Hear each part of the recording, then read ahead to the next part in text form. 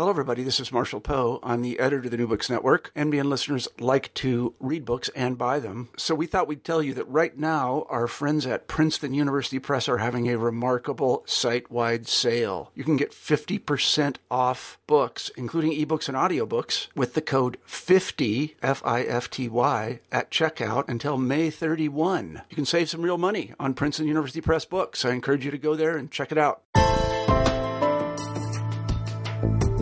Hi, and welcome to New Books in Genocide Studies, part of the New Books Network of podcasts.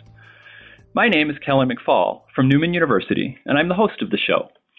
Every month or so, I interview an author of a new or recent book in genocide studies.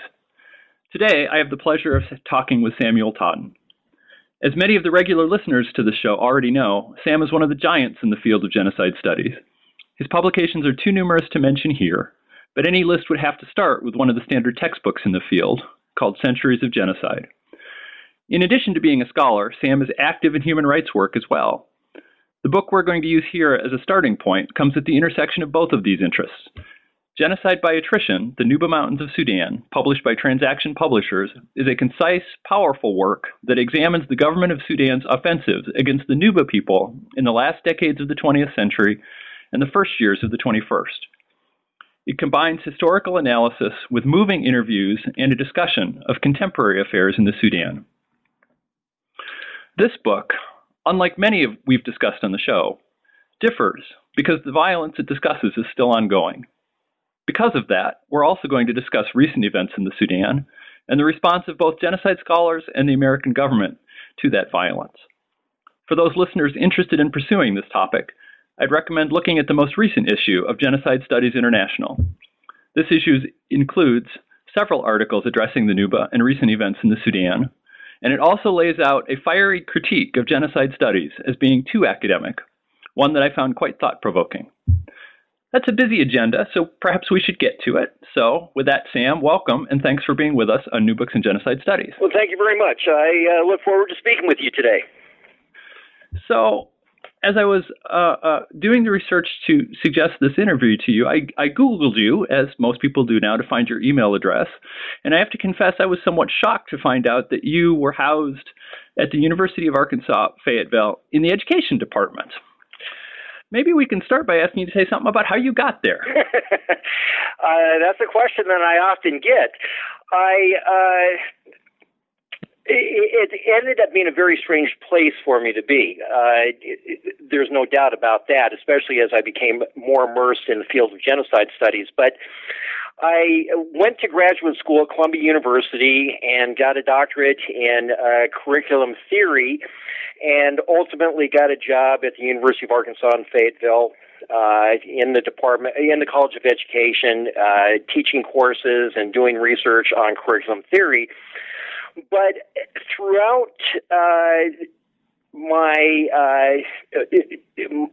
I should say for years and years, going back to the late 1970s, I'd been involved in human rights work. In fact, I worked for Amnesty International in Australia between 1976 and 78 and continued my work over the years in human rights. So when I got to the University of Arkansas, I also continued writing about human rights issues. And the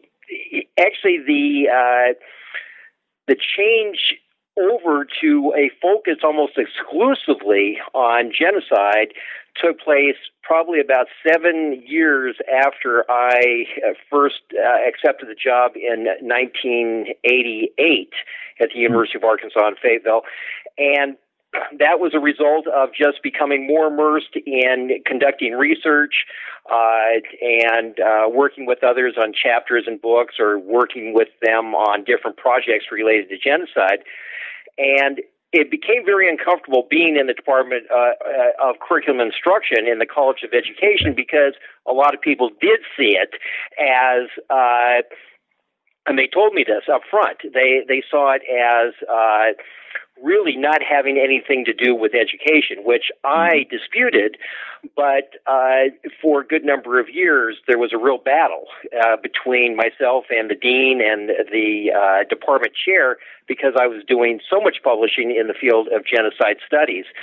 I guess the only saving grace as far as the department was concerned is I was also doing research on in the field of education at the same time. So what made you originally interested in human rights?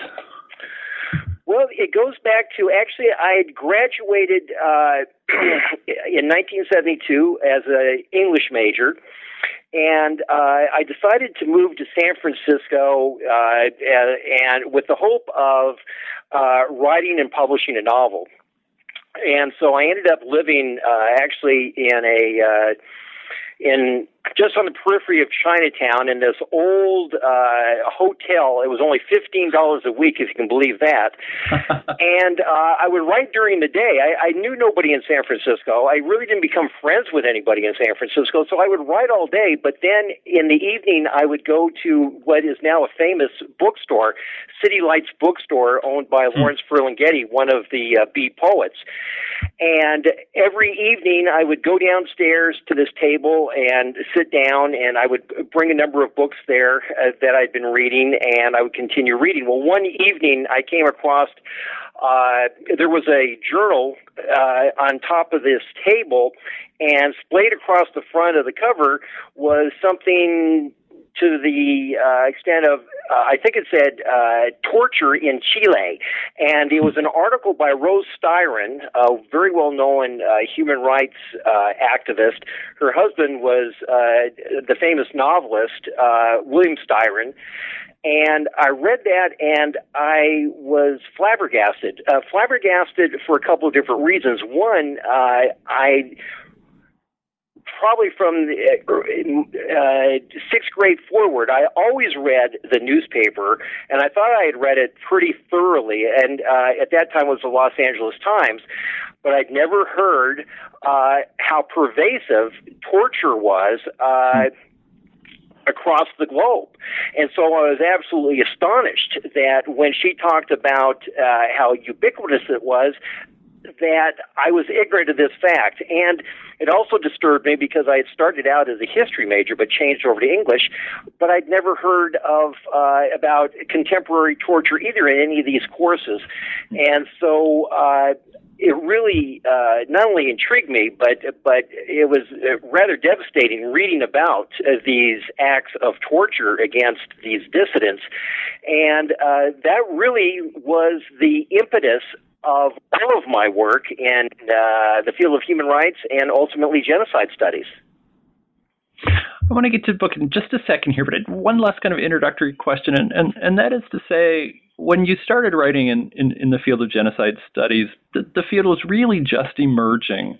And I'm wondering if you could, when you started writing, did you have a sense that this even was a field and where that field should go, or did this kind of emerge organically as you tackled individual projects?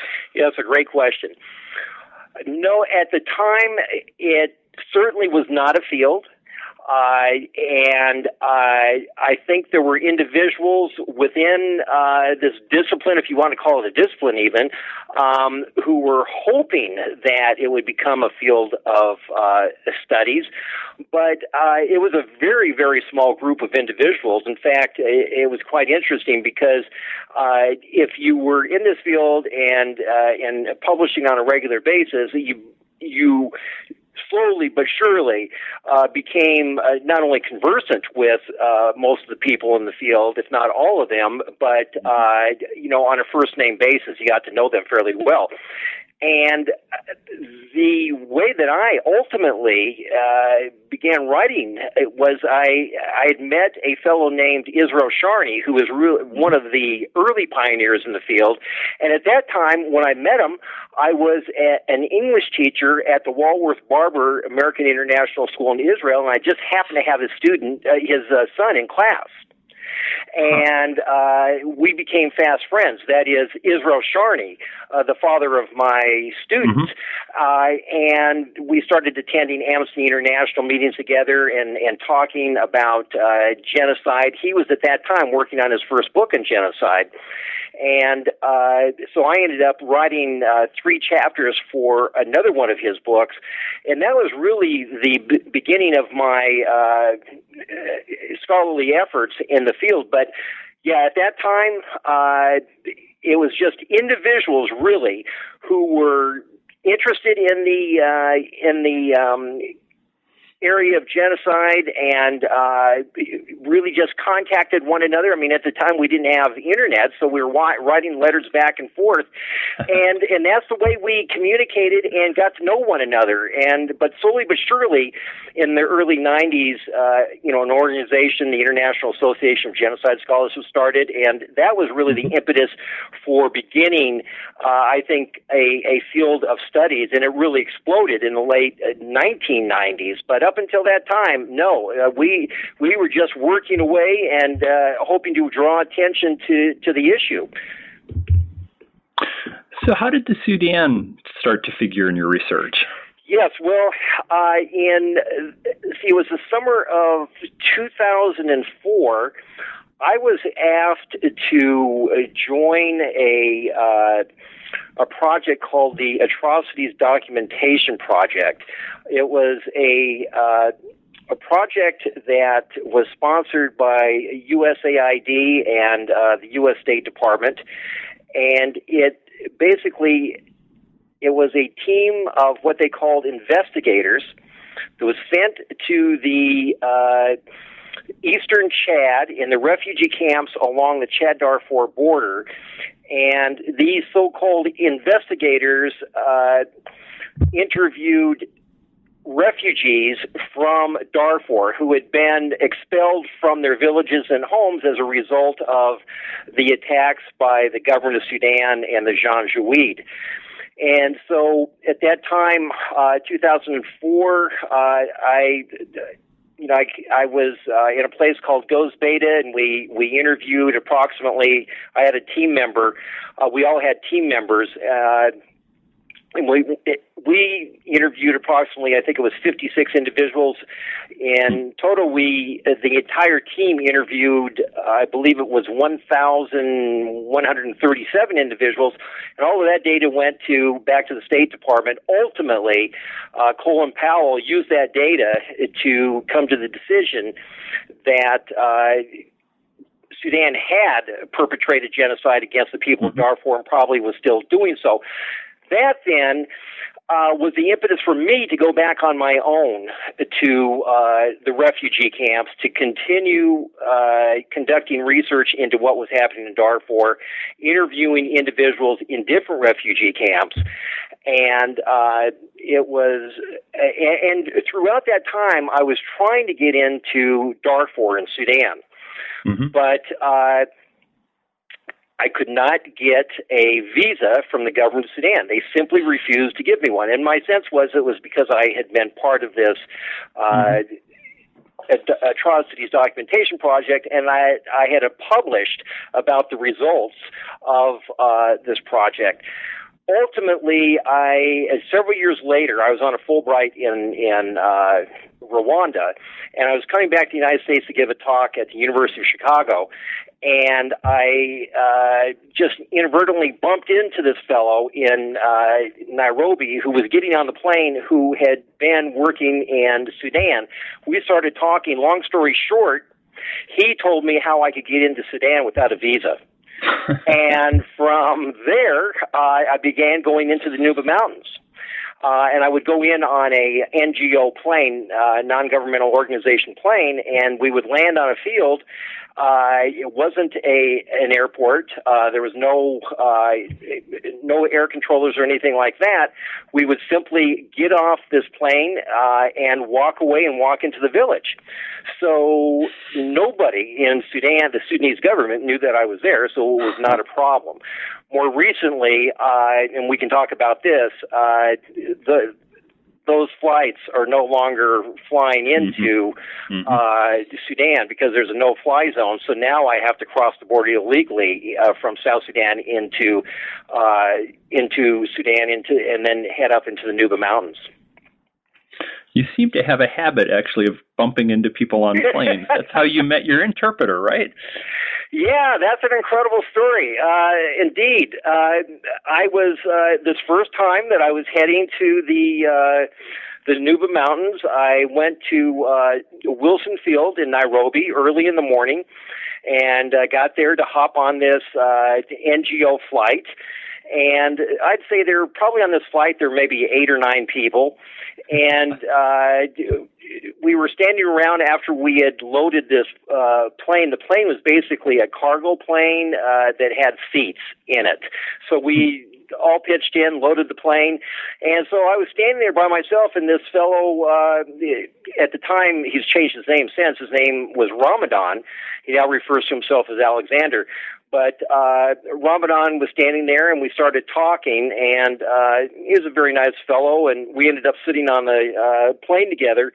Long story short, he had not been home to see his parents in 10 years because he left when he was 11 years old because he wanted to study. He wanted to earn his high school diploma, and most of the schools had been shut down in the Nuba Mountains because of the crisis back in the 1990s. So he hadn't seen his family for 10 years. He was going back for the first time, and basically I told him what I was doing, and I said, your English is really impressive, and would you be interested in serving as an interpreter, and went from there. Well, some of our listeners will know the Sudan well, but many will not. So can we start briefly by having you describe where the Sudan is, who the Nuba people are, and their situation within the Sudan, say, before this conflict started? Sure, yeah. Well, Sudan happens to be the largest country in Africa. It's huge, and it borders a number of different countries. It's south of Egypt. And the rest of the countries that it borders are, for example, Chad, the Central African Republic, the DRC, that is the Democratic Republic of the Congo, Uganda, small piece of Kenya, Ethiopia, and Eritrea. So, as one can imagine, I mean, it really takes up a huge piece of property. And just mentioning those different areas, Chad, Central African Republic, the Democratic Republic of the Congo, if people have a sense of what's happening there, Ethiopia and Eritrea, I mean, this is an area that is rife with conflict. And so there's a lot of conflict along the borders, but within Sudan, there's been great conflict as well, and not just recently, but pretty much since its birth as a nation in 1956. As far as the Nuba Mountains, it is located in the state called South Kordofan. And South Kordofan today borders the new nation of the Republic of South Sudan. So it's in the south of Sudan. That is the state of South Kordofan. And the Nuba Mountains are pretty much in the heart or the middle of South Kordofan. And it's a relatively small area, but a fascinating area. I mean, there are about 52 tribal groups in the area, and it's comprised of very, very small villages. Basically, it's a dusty area, though dusty area which receives a lot of rain during the rainy season, incredible amounts of rain. In fact, the rainy season is from roughly April to November. And it rains so much that you really cannot get around very well, if at all, at least in vehicles at that time, because everything becomes very swampy. But the Nuba Mountains, part of it is also considered breadbasket of Sudan. So they do grow they grow a lot of produce. And that was another part of the problem back in the 90s, is that the government of Sudan wanted to go in and take over a lot of the land, basically to establish what they referred to as mechanized farms, gigantic farms, which ended up taking away land from the local farmers. So it's very, very hilly, and then the mountains are very steep, and within the mountains there are a lot of caves. Nobody lives in the mountains except for when they flee up there during these attacks that we'll be talking about. How then, so the Sudan emerges out of the colonial period. How does the conflict in the Sudan begin, and how did the people in the Nuba fit into the broader constellation of forces there? Yeah, well, there were two, what they refer to as civil wars, and the Nuba Mountains factored into the Second Civil War, which was fought between roughly 1983 and 2005. The South, and when I talk about the South, I'm talking about states basically around South Kordofan. There were at the time Northern Kordofan, and in areas not Darfur at this time, but all the way down to where the current state of the Republic of South Sudan is. Basically had asked for, insisted on, demanded their own.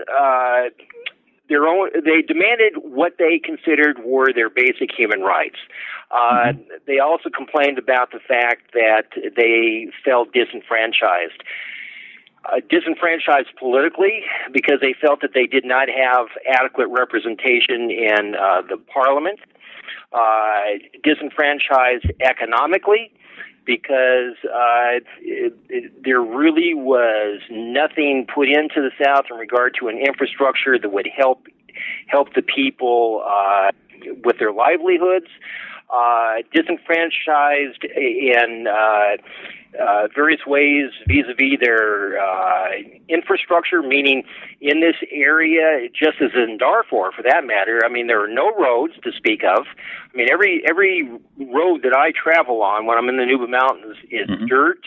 It's rutted, it's bumpy, dusty, no bridges, and there are a lot of rivers that you have to cross. They're called wadis there, and when they're filled with water, it's almost impossible to get across at times because the rain is so torrential.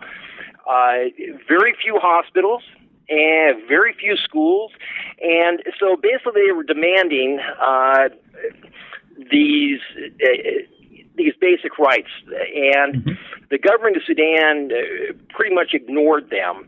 And there was a revolt called the Boer Revolt early on, led by a fellow named John Garang, who ultimately became the leader of the Sudanese People's Liberation Movement Army, which is generally referred to as the SPLM/A. And that Boer Revolt ignited the Second Civil War. And this Second Civil War went on for 20 years, and astoundingly, 2 million people were killed during the course of this war. And slowly but surely, the people in the Nuba Mountains started to be drawn in to this war. Initially, they were not a part of it, but what generally happened is that, first of all, there were nomadic groups that were close to the government of Sudan who entered the Nuba Mountains and started trying to use the land of the sedentary people, which is very similar to what happened in Darfur, and that caused a lot of conflict. At the same time, the SPLM started recruiting the people in the Nuba Mountains, and the fighting went north. Well, it went north for the people in the south, and obviously the north came down into the Nuba Mountains as well. And that was in the late 1980s, so it was a good while after the war started that the Nuba really started to become part and parcel of this Second Civil War. And they were drawn into this, and the more they were drawn into it, the greater focus there was by the government of Sudan on the Nuba Mountains. And a lot of men were leaving their families, and what they did is they ended up going south because they would be trained by the SPLM, and then they would come back up to the Nuba Mountains and fight from the Nuba Mountains area. Because of that, the government of Sudan would come in and not only go after the rebels, and again, this is a parallel with Darfur, would not only go after the rebels, but basically what they did was they carried out a scorched earth policy in which they went after virtually everybody and anybody in the Nuba Mountains, meaning that they would go in and bomb villages. Ground troops would go in and attack villages, killing people, chasing people away. People went up into the mountains seeking sanctuary. At one and the same time, this is the one thing that's radically different from what's happening today, is that the government of Sudan at that time, and I'm talking now the early 1990s, established what they referred to as peace camps, which was a euphemism basically for concentration camps. Mm-hmm. And they would pull the people, capture families, villages, and force them into these camps. And since most of the men were away fighting, these camps were heavily populated by women and the elderly. Oftentimes the children were taken away from their families and placed in fundamentalist Islamic schools, and basically, at least this is the way the Nuba Mountains people would perceive it, or did perceive it, brainwashed into a new way of thinking. Because I should note that in the Nuba Mountains, there are people who are Muslim, there are people who are Christians, and there are people who are animist. And that's different from Darfur, because in Darfur everybody was basically Muslim. So you had these groups, their churches and their mosques were being attacked and burned down in the Nuba Mountains. And so, slowly but surely, these people would flee up into the mountains and then start living up in the mountains.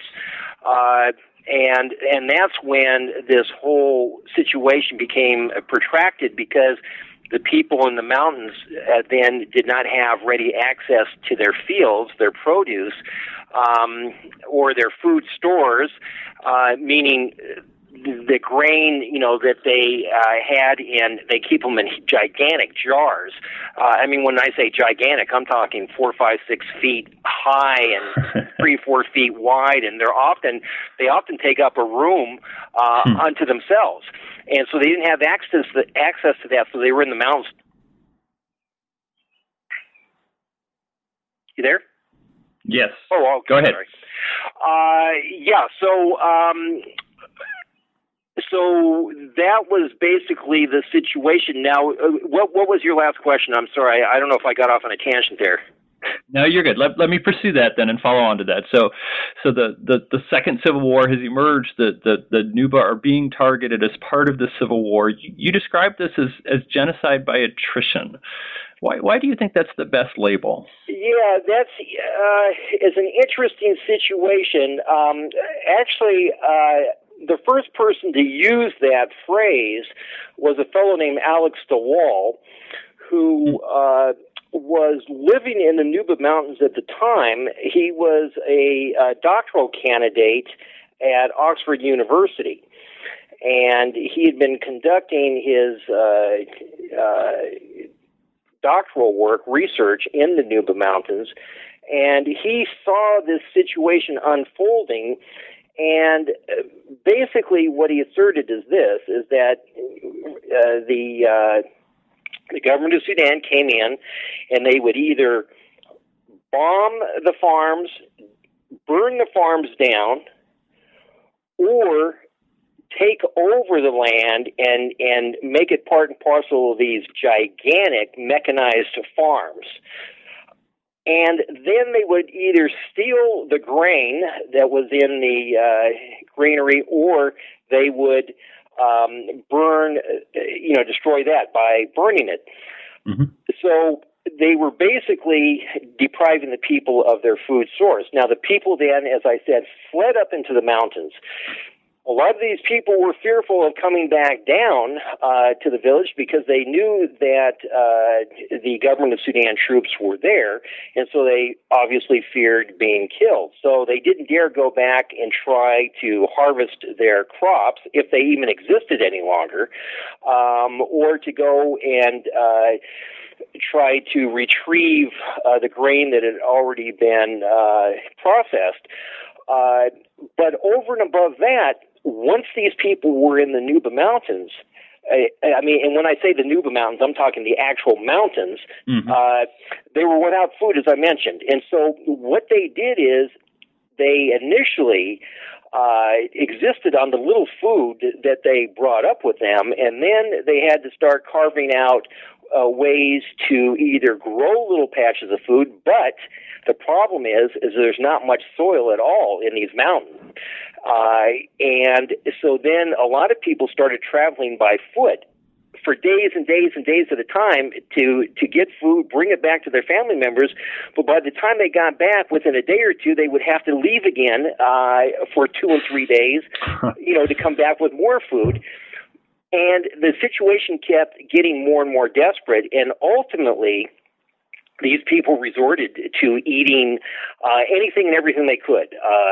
They started digging up roots and boiling those, and then mashing them and drying them out, and mashing them again, and then putting them in with any bit of sorghum they might have, which is a traditional food there. They started pulling leaves off of trees. They would eat any and all fruit, whether it was poisonous or not.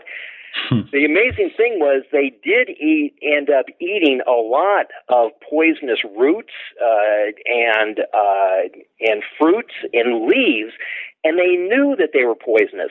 But what they did is, and this is spelled out time and again in these interviews in this book, is knowing that these leaves and roots, plants were poisonous, they would boil them once, and then they would strain the water, boil the plants again, strain the water, boil it again. So they almost always did it 3 times. And then they would let it dry for a couple of days. Then they would beat it into not a powder, but these granules, and then they would use that to put in with any other food they had, and basically what it did was to fill their stomachs. That's almost the only reason they ate this stuff.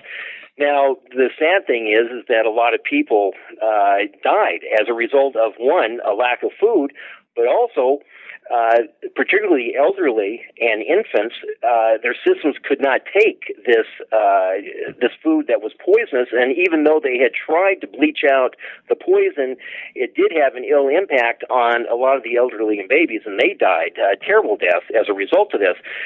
Now, the other part of the equation here is that the government of Sudan knew that this was happening, knew that these people were virtually starving in the mountains, and didn't do anything about it. But not only did not do anything about it, they literally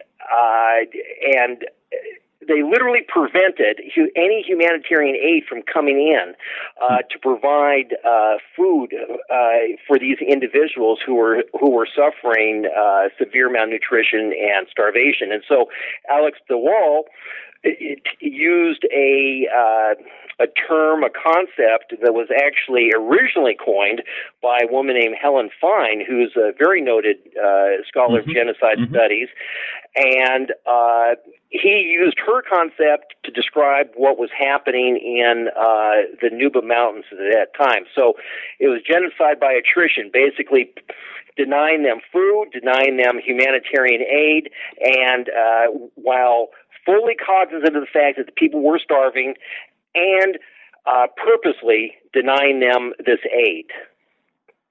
You mentioned the interviews you've done, and this is a big part of the book. How did you end up finding interview subjects? Yeah, well, it was an interesting situation because I mentioned meeting this fellow in Nairobi on the plane, and by the time I met him, which was about 2009, by this time I had returned to Chad 3 times. And so I had been interviewing, as I mentioned, people in the refugee camps along the Chad-Darfur border. I was also interviewing people from Darfur who were residing in N'Djamena, the capital of Chad. And as I mentioned, I really wanted to get into Darfur to interview the people in Darfur. Well, when I spoke to this fellow that evening as we were flying from Nairobi to Amsterdam, I said, I've really been trying to get into, not the Nuba Mountains, but into Darfur. Mm-hmm. And he said, well, I can't help you with Darfur, but I can get you into Sudan, and, I can get you up to the Nuba Mountains. And he said, what you'll be particularly interested in is this. He said, there is an IDP camp, an internally displaced persons camp, outside of a main town in the Nuba Mountains called Kauda. And these people were from Darfur. And I said, really? And he said, yeah. And I said, that would be incredible to be able to interview them.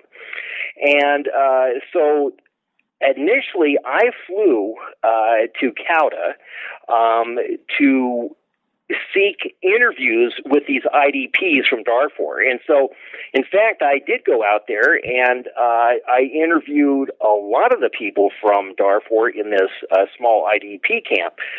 But while I was doing this, I was residing in the evenings in a compound of an NGO in Kauda, and as you meet people, you start asking about, or they'll start telling you about the history of the place.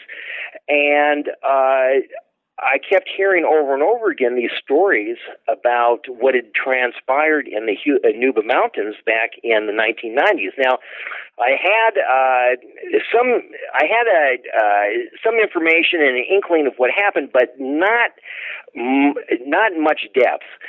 But the more stories I heard, the more intrigued I became, and I knew that there had been little written on this. I was familiar with something that had come out by Alex de Waal and a group that he worked with in England called African Rights.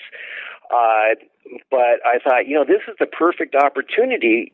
While I'm here, I can interview people in regard to what transpired in the Nuba Mountains in the 1990s. So what I did then is I began to split my time between the IDP camp. I would go out there every morning, but then in the afternoon and early evenings, I would interview people back in Kauda about what transpired in the Nuba Mountains. And I just got the word out that I was interested in meeting people who had lived in the Nuba Mountains between late 1980s and the late 1990s, who had experienced either the shelling or the attacks, or people who had been in peace camps, or people who had suffered, because of extreme hunger. Word got out, and people started approaching me, and also people started saying, well, you really need to speak to so-and-so. And so I would simply go out, and I would ask people if they would be interviewed or not. And I told them, of course, that, as I always do, they're not compelled to do it. If they say no, that's fine. I told them what I was doing. I told them I was interested in what had transpired at the time. And at that time, I said I was interested in writing this up as a research article because there had been so little written about it as far as I could ascertain. And so I had really at the time no thought about working on a book, because I was already working on another massive book on Darfur. But the longer and the more people I interviewed, the more immersed I became into the situation in the Nuba Mountains, and then I began meeting individuals who had fought as soldiers with the SPLM, and their stories then were radically different from the civilians. And I thought, since there's not that much out there about this, it would behoove me to come back here and continue this research. So I returned 2 more times to the Nuba Mountains on this NGO plane, and then I've been back a number of times crossing over the border. So, I just decided, I think I've got access. Very few people have access to this region. So, let's move forward with this project. And they're really startling interviews, and you've already mentioned one of the kind of themes that comes through repeatedly, and the sheer amount of space devoted to hunger and the detail with which they recount the kind of ways in which they tried to adapt to this hunger and to use resources that we wouldn't ordinarily consider food. What are some of the other themes that come through? Is there kind of a uniform set of experiences, or? Well, yeah, certainly one is hunger. But another one that I thought was particularly interesting was the impact on the children. Oftentimes you'll read in about various genocides, the way the children suffered. And certainly some of these interviews speak to that, but they also speak to how some of these young people were involved in, for example, carrying food, carrying not weapons, but ammunition, miles and miles and miles from South Sudan up into the Nuba Mountains. They talk about being on their own as their parents went to seek food. They talked about living in this area where they were constantly being attacked by the government of Sudan, and what that meant on a daily basis to them. I mean, some of them talk about, there was one young woman who talked about walking from this village of Kauda to another village called Hebron. And if you drive between Kauda and Hebron, it takes maybe a half an hour over, again, bumpy dirt roads. But it's a good walk from where they were walking from. But they talk about walking along the way, and all of a sudden there's an attack, and they all scatter, and they're all very frightened because they're young and they don't know what happened to their friends, and then they try to get back home. So a lot of the interviews are of individuals who were young at the time. I mean, another man, and this becomes kind of a theme as well, is how the families ultimately, meaning the Nuba Mountains, people of the Nuba Mountains, their families were destroyed in various ways. And for example, I mean, a lot of the fathers would leave and never come back, and families would assume that the fathers had probably been killed in battle, and yet they had not been notified, which was not unusual. Another young man I'll never forget told me that his mother was not right in the head. I mean, basically, she was suffering still from, the shock of that period of time, and probably, had a very difficult time getting through the day-to-day. And he said that he basically feels that he's her son, he's her husband, in the sense that he has to take care of everything and to make sure that she's okay, make sure that the siblings are okay. And in that regard, another theme is lost childhoods, because what they saw and what they experienced and what they ended up doing in these fragmented families had a dramatic impact on them and continues through this day. I'm curious, briefly, because I want to move on in a moment, but I'm struck by the fact that you said you did these interviews all day. What kind of emotional experience was that for you? Yeah, well, it's interesting because from 2004, the first interviews that I conducted in the Nuba Mountains was 2010. But between 2004 and 2010, I'd been conducting interviews in Chad, again in the refugee camps in Jamina. Also, I had conducted scores of interviews in Rwanda in 2008, 9, and 10, beginning with my Fulbright in Rwanda. And The reason I mention these is that the interviews with the people from Darfur and the people from Rwanda were overwhelming in the sense that the stories that people were relating about their experiences were overwhelmingly violent and, horrifying. And this is particularly true of the people in Rwanda. And I have to say, during those interviews, I had a very difficult time. I would catch myself in the camp. This is in Goes Beta, in a refugee camp, in a UNHCR refugee camp. I would catch myself while I was interviewing, literally biting down on my lip, as I heard something that was absolutely horrific and made me so sad, and I didn't want to emote in front of the people because it was so difficult conducting the interviews and so difficult for the people, relating their stories, that I didn't want to add another layer of complication. And so I would bite down on my lip. I'm sure they wondered, why has this guy gone silent? And I would compose myself that way and then continue. I did exactly the same thing in Rwanda, and probably even more times in Rwanda, because I was conducting interviews almost every single day for 6 months.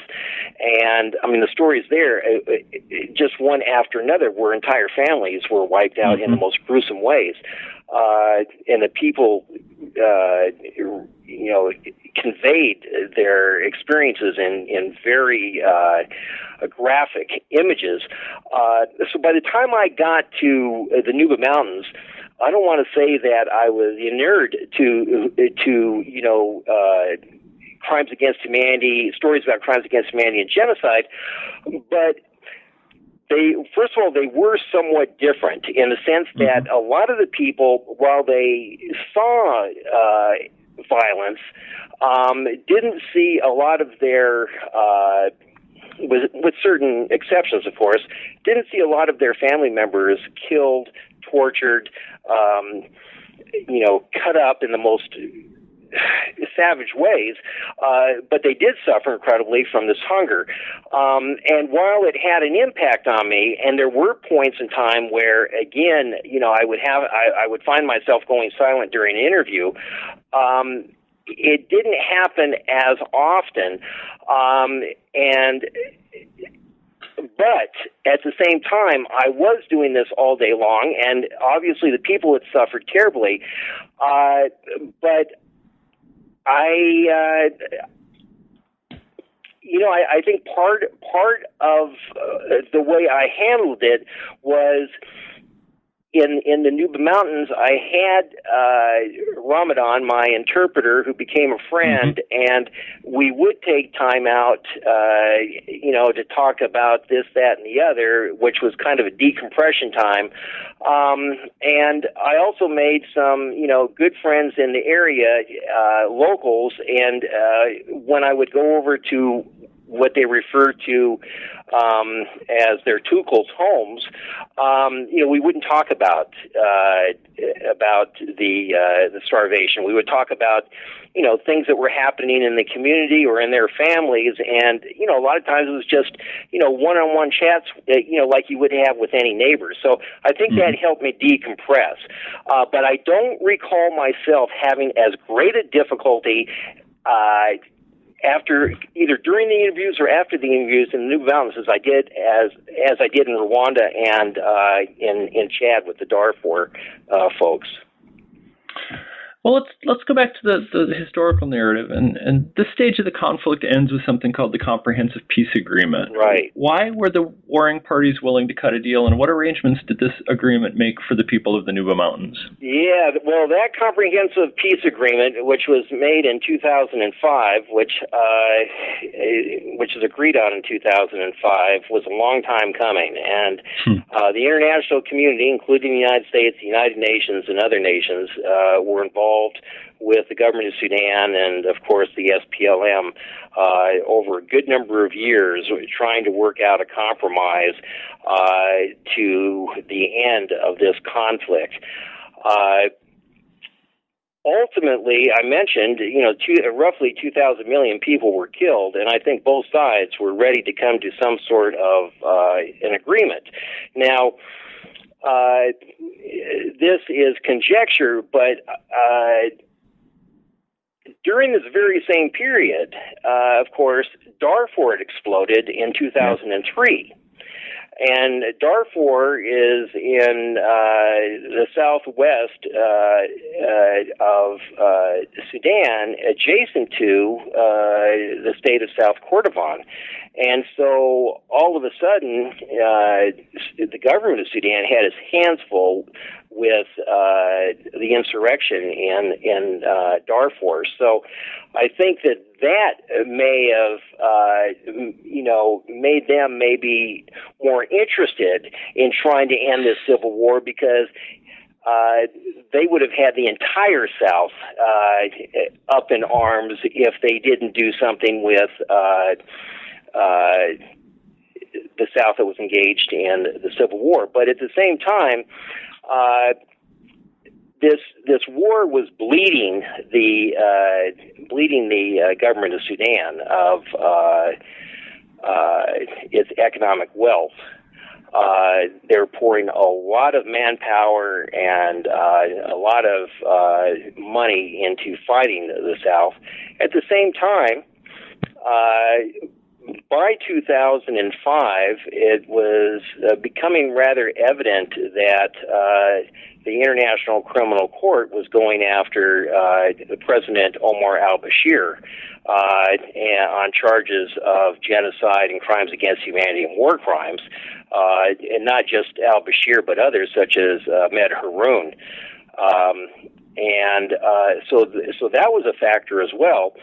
And the international community was very keen on ending this war, and they were putting a lot of pressure on Omar al-Bashir and the government of Sudan to come around to end it. And there were also, at the same time, there were these different deals being made. For example, the United States purportedly was, there was this quid pro quo, if you will, where the government of Sudan allowed the United States to track terrorists through Sudan to try to capture them.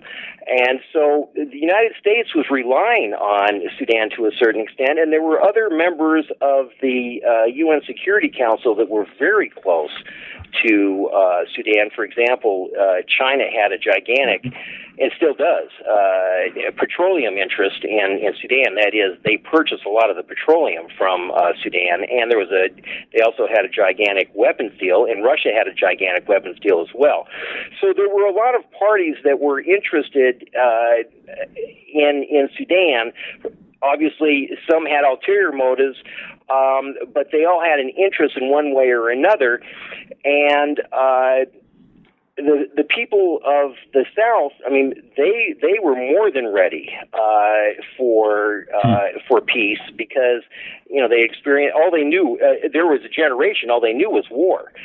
So it's from the pressure of the international community, and I think this bleeding of the economy and manpower, there was enough interest to bring both sides together, and there were enough areas where they could compromise. For example, Abyei, which is in the south, is a main oil-producing region, and so there was the interest, of course, by Sudan to make sure that they still had access to the petroleum, and yet the South wanted access to that as well, and so that was a place of compromise. So there was a lot of compromise going back and forth. Ultimately, the CPA, what it came down to is that the government of Sudan agreed that the South would hold a referendum And the people of the South would vote in this referendum, and basically they would decide one of two things. They would either decide to remain a part of Sudan, what this fellow I mentioned before, Grang, referred to as a new Sudan. And what he meant by that is a Sudan where the people in the peripheries, and what I mean by that is the individuals who pretty much control Sudan live in what is referred to as the Riverine Valley, which is where Khartoum is located, and it's the confluence of the Blue and White Nile. And everybody outside of the Riverine Valley, and that is the vast majority of the people in Sudan, are referred to as the peripheries. And the peripheries have always been second-class citizens. They've always felt disenfranchised, that they're perceived as unsophisticated, not as smart, with fewer rights, et cetera, et cetera, et cetera. And so there was that desire by the South to establish this, well, at least by Garang and his people, this new Sudan. It was a vision of a Sudan where everybody, no matter what their religion was, what their politics were, what their educational background was, would have equal rights. And then the other side of the coin was people could vote to remove themselves from Sudan and establish their own nation.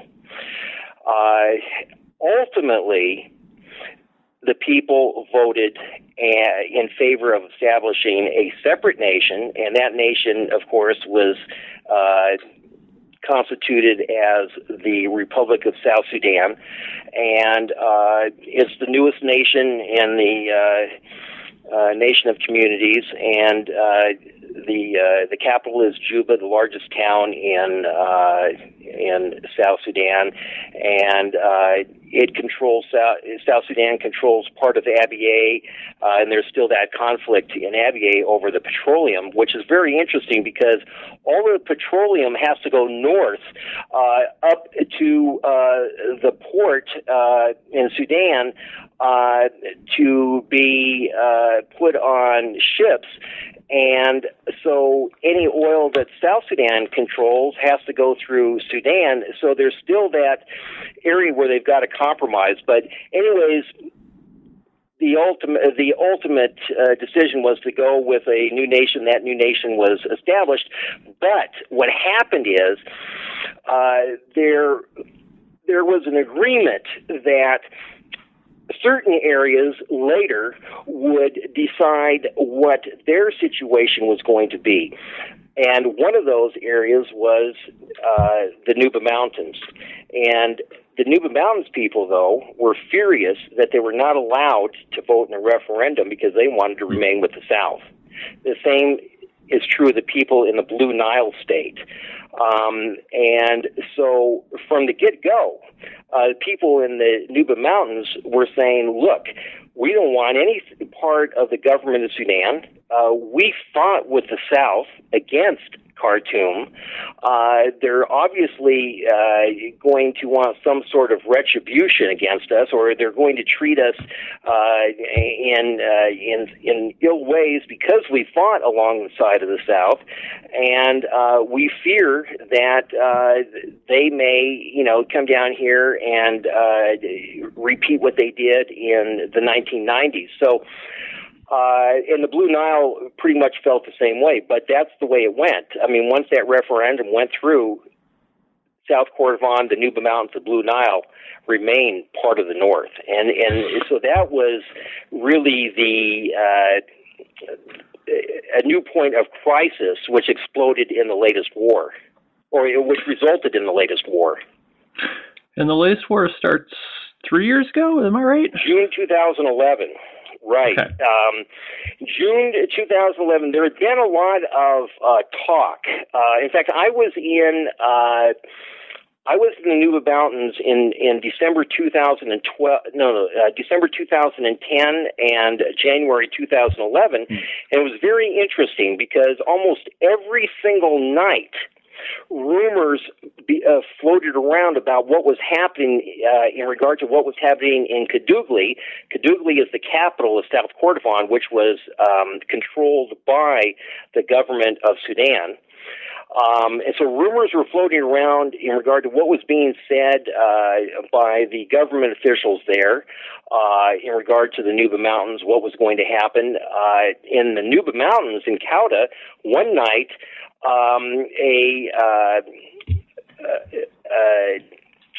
a form or like a circular went up. It was actually posted to a tree in the souk, and it was in Arabic. And it basically was stating that the government of Sudan was planning to attack the Nuba Mountains people if the Nuba Mountains people did not cooperate with the government of Sudan and did not back off of saying that it was going to rebel if the government of Sudan did not meet certain needs. 2 nights in a row, there were gigantic rallies in January 2011 where people were, thousands of people were there at night, and people were yelling people on the stage were yelling, "Look, we know that there are spies in the crowd here from the north, from Khartoum. We want you to tell al-Bashir that we want him to give himself. We want al-Bashir to give himself up to the ICC. We want Haroun to give himself up to the ICC. We don't want any part of the north. We're ready to put our uniforms back on, pick up our weapons, and go to war. And if this time we do, we'll go all the way to Khartoum." So there were rumors of war for a good 7 months before the war actually broke out.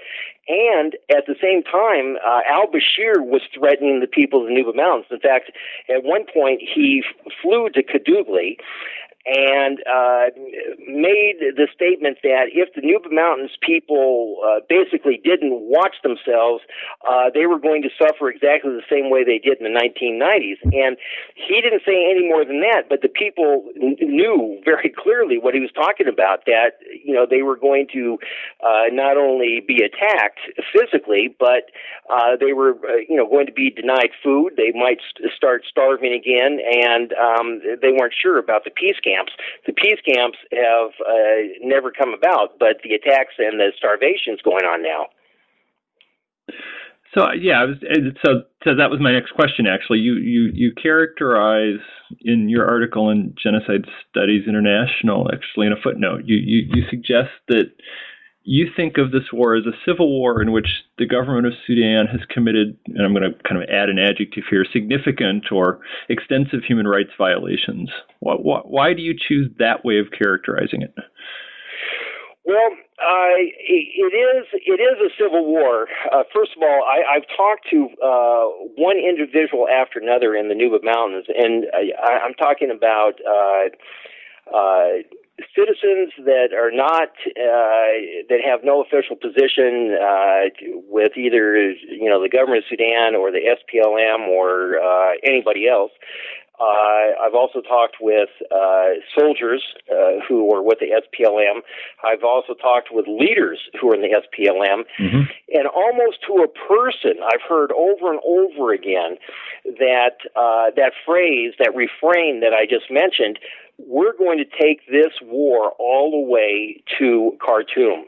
And when I questioned people about that, I said, well, I said, basically what you're saying then is that you're going to overthrow al-Bashir. That's your intent. And they said, yeah, that's exactly what we're going to do. And one fellow told me, a rebel soldier, we're going to put in a new government, and the new government is going to establish a government that is for all the people so that all the people have their basic rights. And I played the devil's advocate at that point because I said, that's a great vision and hope, but look at what's transpiring in South Sudan already. And this is before December 213 before war broke out in South Sudan. Mm-hmm. And what I was referring to is that there were a number of groups that were fighting among themselves, particularly the Dinka and Nuer in South Sudan, and there was a lot of conflict in different parts of the country, and there were threats that or accusations that the main government was guilty of malfeasance and all sorts of corruption. And I said, there are a lot of people in that country that are very disenchanted with the way things are going. They feel disenfranchised under this new government. And he said, well, it's going to be different here. You can't really argue with people like that, but it was interesting listening to what they had to say. And so it was definitely a civil war. I mean, it was basically initially the Nuba Mountains against the government of Sudan. But as I returned to the Nuba Mountains, I started hearing different stories. And what I mean by that is that slowly but surely, it wasn't just the people of the Nuba Mountains who were now fighting the government of Sudan, but I was told that there were individuals coming over from Darfur to fight with the people of the Nuba Mountains against the government of Sudan. I heard that there were actually, they didn't use the term, mercenaries who were coming from different countries, Chad, Eritrea, to fight on the behalf of the people of the Nuba Mountains.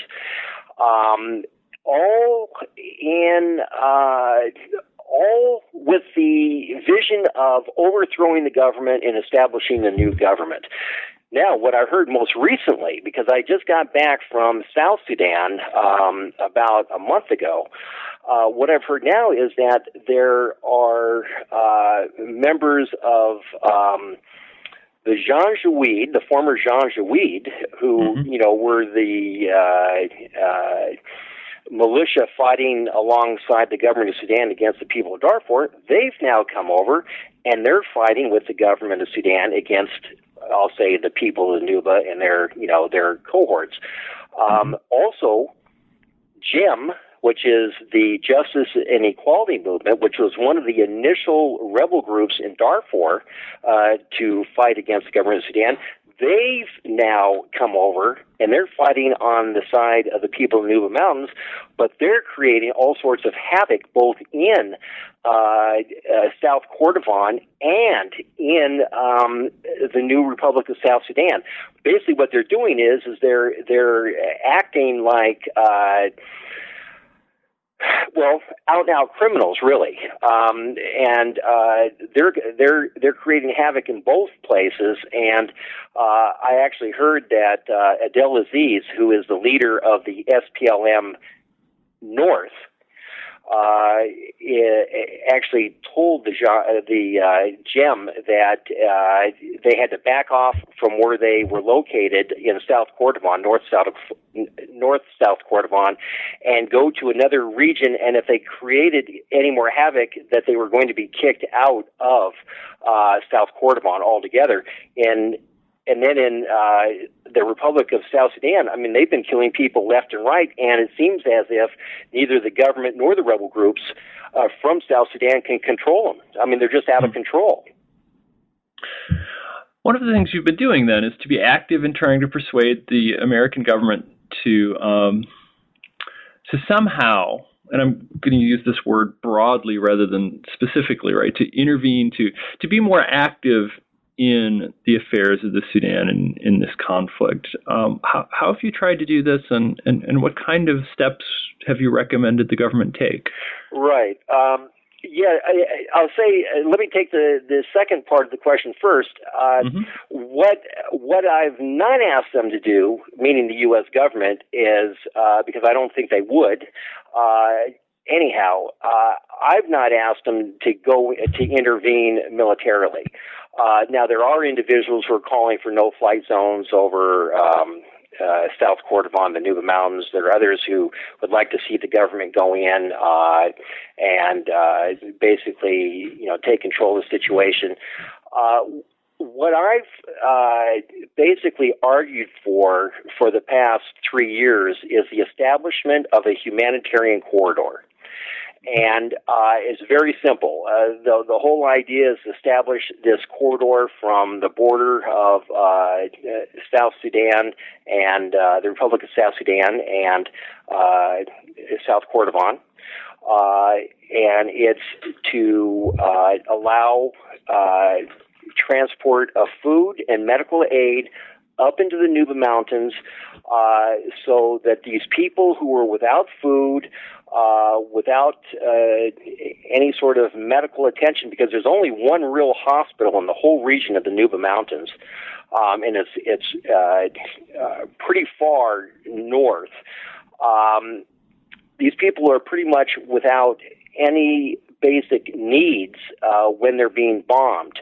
And I thought, well, all right, if they could establish that and let the government of Sudan know that, look, we're going to bring this food up, government of Sudan officials can witness the delivery of this food so that's not getting into the hands of the rebels, it's getting to the people, which I realize might be naive because once the people have it, certainly the rebels can get a hold of it. But, that was it. That was it. Mm-hmm. And I've argued this along with a good number of genocide scholars who have signed on to letters that I've crafted either myself or I've crafted with one or two or three other genocide scholars. And we have sent these letters to everyone from President Obama to Hillary Clinton when she was the U.S. Secretary of State, to Susan Rice when she was the U.S. Ambassador to the UN, to Samantha Power when she was heading up the Atrocities Prevention Board, and to the special U.S. envoy to Sudan. And basically what we argued is, this situation, meaning the Nuba Mountains, has been going on since June 2011. Al-Bashir has already threatened to do what Sudan had done to the people in the 1990s, and so we talk about the genocide by attrition and the starvation. We note that people already have been flooding, and this has been going on for the past 3 years, flooding over the border into South Sudan, and that different organizations from Samaritan's Purse, from Oxfam, from Doctors Without Borders, have all attested to the fact that a lot of these people who are coming across the border are suffering from malnutrition to severe malnutrition to almost,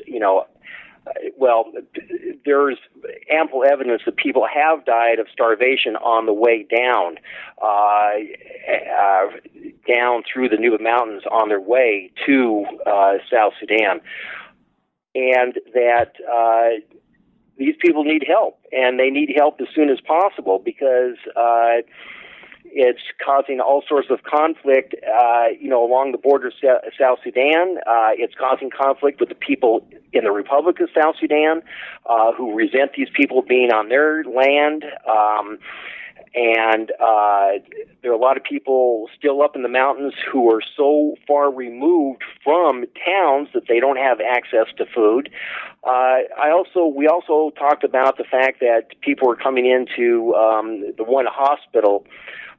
It's Mother of Mercy Hospital in a place called Goodell, who the doctor there has attested to the fact that people have come in and there's evidence that they're suffering from malnutrition and severe malnutrition as well. So we've made various arguments in various ways over the years. We've sent numerous letters to the same people, to the Atrocities Prevention Board, which ostensibly was to address situations just like this one in the Nuba Mountains. I mean, President Obama established that back in, I'm trying to think, it was April 2012, I believe. He announced it, the establishment of the Atrocities Prevention Board at the U.S. Holocaust Memorial Museum in April, and basically stated that the focus of this Atrocities Prevention Board was going to be crimes against humanity and genocide. The whole idea was prevention, to try to prevent these acts. And what we stated is, look, while this is not a case of genocide, though some people, I should say, this is an aside, there are certain scholars and activists who have already called it genocide. I don't. I say that it's a case of crimes against humanity and war crimes.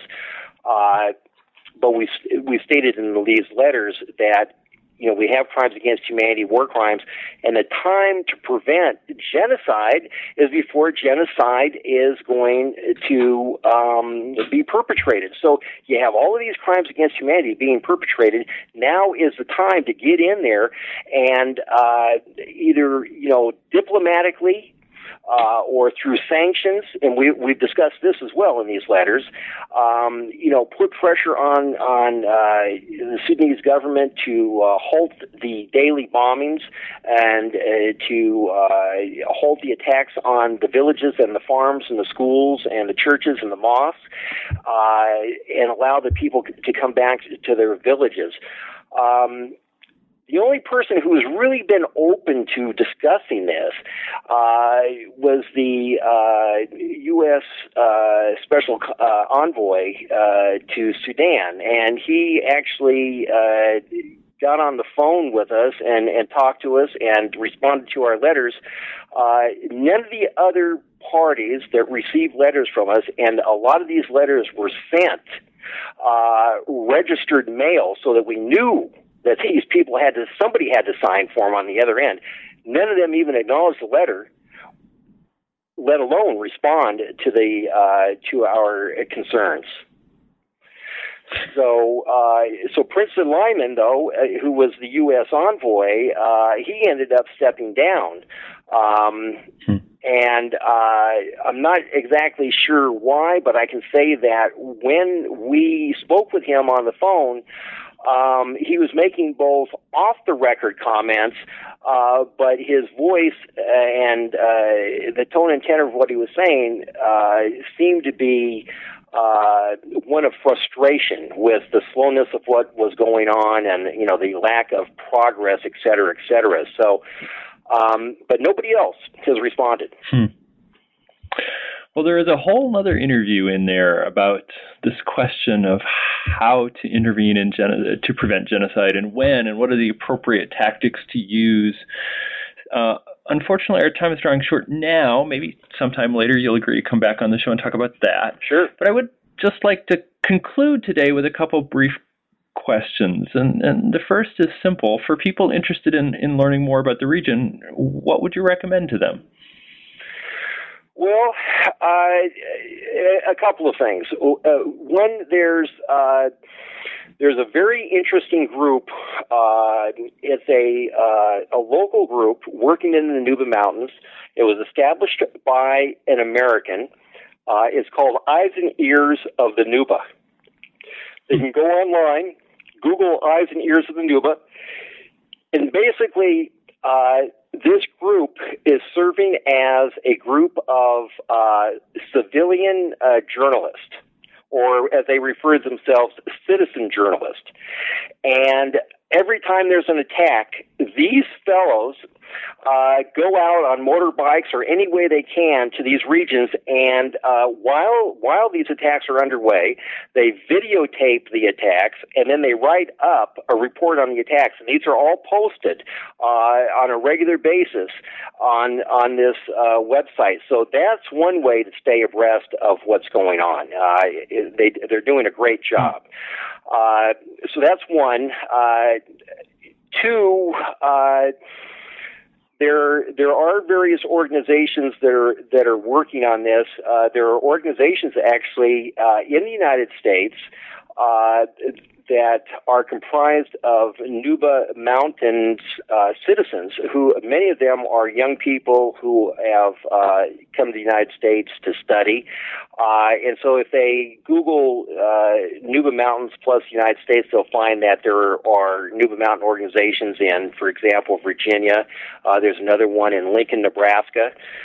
There's another one down in Louisiana, and one in Denver, Colorado. And what they do is they do have websites, and they try, to the best of their ability, to upload key documents and keep people apprised of what's happening over there. I have a new book coming out on the Nuba Mountains, and it addresses both the crisis in the 1990s as well as the crisis today. And this one is a book of original essays by scholars who have studied this issue, including scholars in Sudan, and some activists as well who have spent many years. I mean, some of them have spent 20 years in the Sudan and really know the history and the politics inside and out. That's being published by Routledge. And it's coming out, I believe, in December. It's Crises in Sudan.